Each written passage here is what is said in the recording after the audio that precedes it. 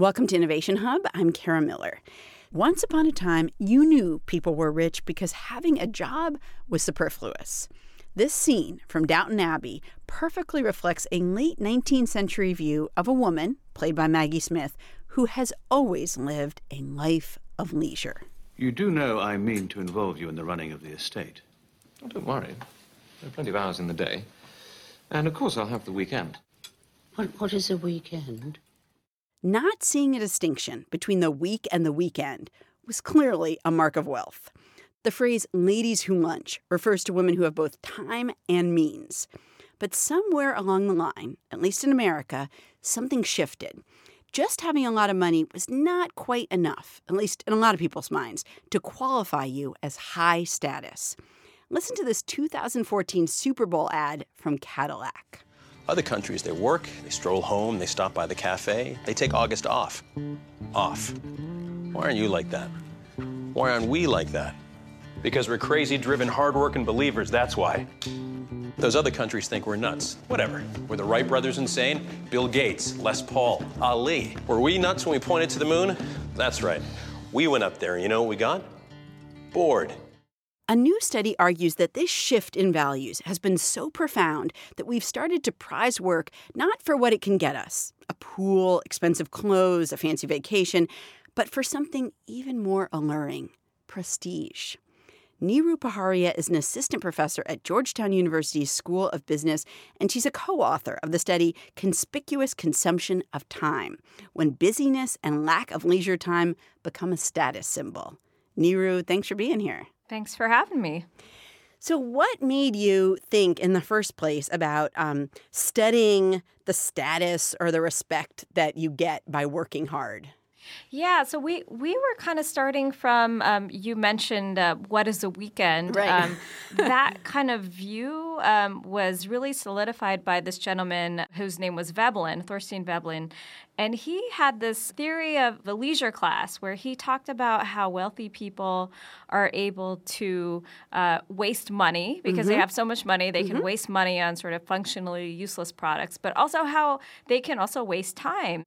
So we originally just thought, well, really no one has studied, or at least it has been understudied, how people are now spending their time to show their status, and had kind of thought at the beginning that maybe, maybe we would see something that's more consistent with what Veblen had proposed. But it turns out in American culture, it's actually quite the opposite. So people feel like people who are busy are more high status. And we found that the reason why is that you're sort of turning yourself into the object. You become the scarce resource in a sense, and people sort of view you as being in short supply, and then that kind of enhances your value. So the thing that we might think of as being like that luxury product that you were talking about, like the Gucci handbag. Somebody walks on the street with a Gucci handbag and you know they're a very rich person. Or they drive down the street in a Mercedes and you know they're a very rich person.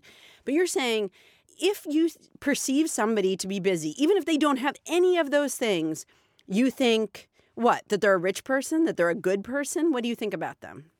Yeah, so we actually conducted a number of studies to kind of get at this and get at the specific mechanics of what is going on. And what we did in one of our studies is we varied the socioeconomic status of the person. So we told people that, somebody came from maybe a lower class background or a middle class background or a very wealthy background. And then we varied whether a person was really busy, not that busy, et cetera. And regardless of the socioeconomic class that someone comes from, people in American culture view the busy person to be of a higher social status. But what we measured more specifically was that these people are seen to be more ambitious, have greater levels of competence, are viewed to be more scarce, et cetera. And so we found that that's sort of what's driving this perception that busy people have more status. People kind of attribute these positive qualities to them. Let's talk about some of the experiments you did. Can you talk a little bit about the Peapod Whole Foods one? Like, how did you set it up? Why did you do it?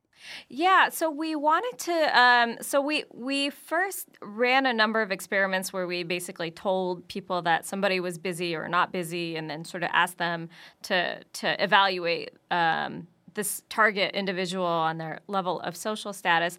But we wanted to see whether people could use products to signal their busyness. So instead of me telling you I'm busy, I can just use a product that has some kind of busyness that people would make some kind of inference about my level of busyness. And so we used 3 grocery stores. So we used Peapod, which is a delivery service. So presumably for somebody who doesn't have time to go shopping, they might order their groceries on Peapod, and then Peapod would come deliver them to their doorstep. Right. We used Whole Foods because Whole Foods is sort of known as, I guess I wouldn't, the word luxury isn't quite right, but it's a high-priced, high-end grocery store.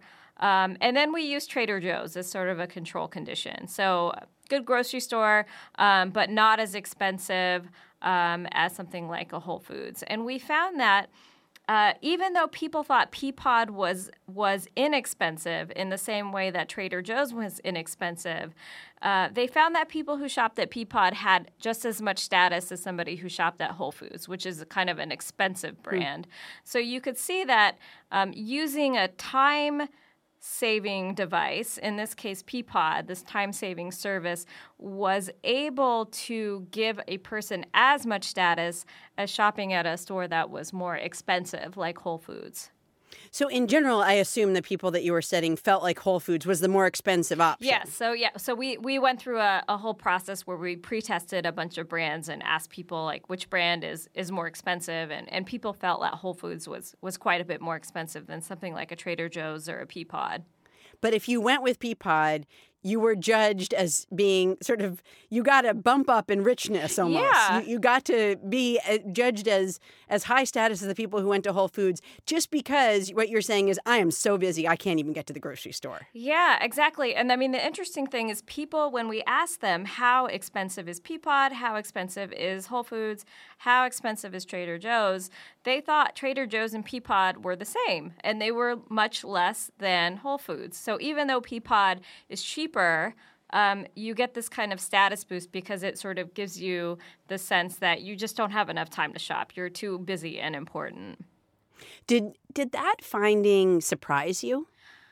I mean, I think when we started the project and we were not completely sure which way it was going to go, it would be surprising in that context. But in the context of really thinking about American culture and understanding that Americans really do appreciate busyness and this idea of aspiration, I would say maybe less surprising. But I guess I think maybe in the context of we sort of have this view that spending money is the only way to show our status. It's kind of counterintuitive and, unexpected in that sense.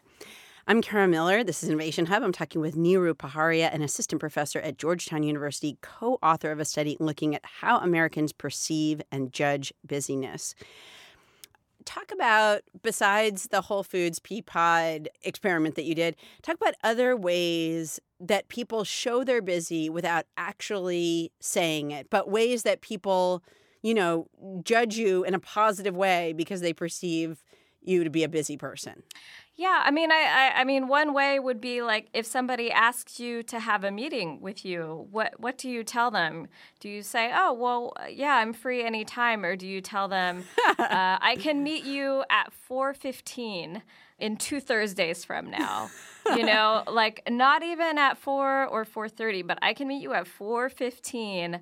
And if you're really intense about it, you can say, I can meet you at 4:10.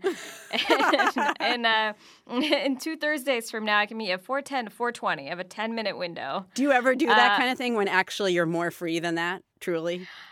I don't, but I can see how people would take that as a sign as opposed to saying, oh, yeah, like I can meet you anytime. I think it's a little intuitive if you think about people who are, self-employed. Like, say, imagine you're a real estate agent. Mm-hmm.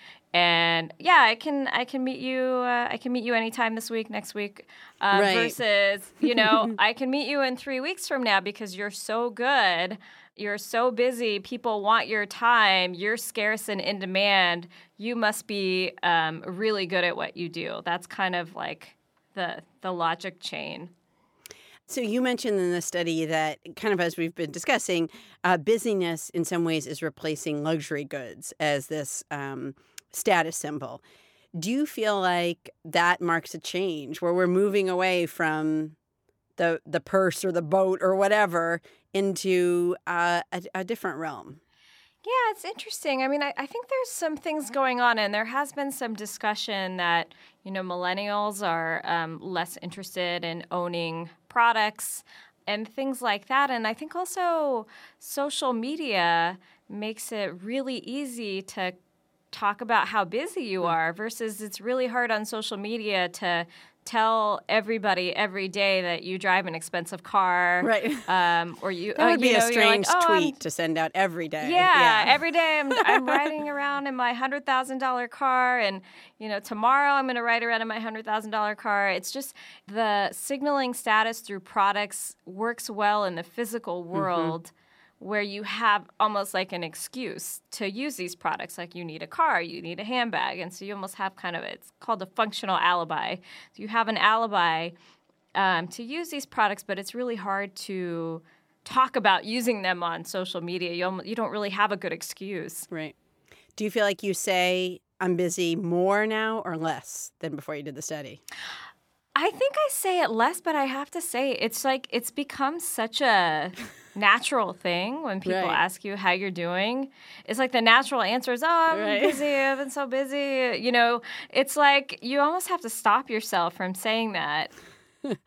Neeru Paharia is an assistant professor at Georgetown, and she's co-author of the study, Conspicuous Consumption of Time, When Busyness and Lack of Leisure Time Become a Status Symbol. Neeru, thanks for being here. Thanks for having me. One more point of interest here before we leave Paharia's study. She and her co-authors also interviewed Italians to see if their outlook on busyness contrasted with Americans' outlook. You might guess that Europeans would place a higher value on leisure, and you'd be right. When Italians were told that a person worked all the time, rolling long hours, they saw that not as an aspirational lifestyle, but as a tough situation that, maybe you would have to endure to support a family. Workers in that situation, they thought, were not lucky enough to live a life of leisure. Too busy for my loving, too busy for my petting, that is all that I've been getting from you. What's more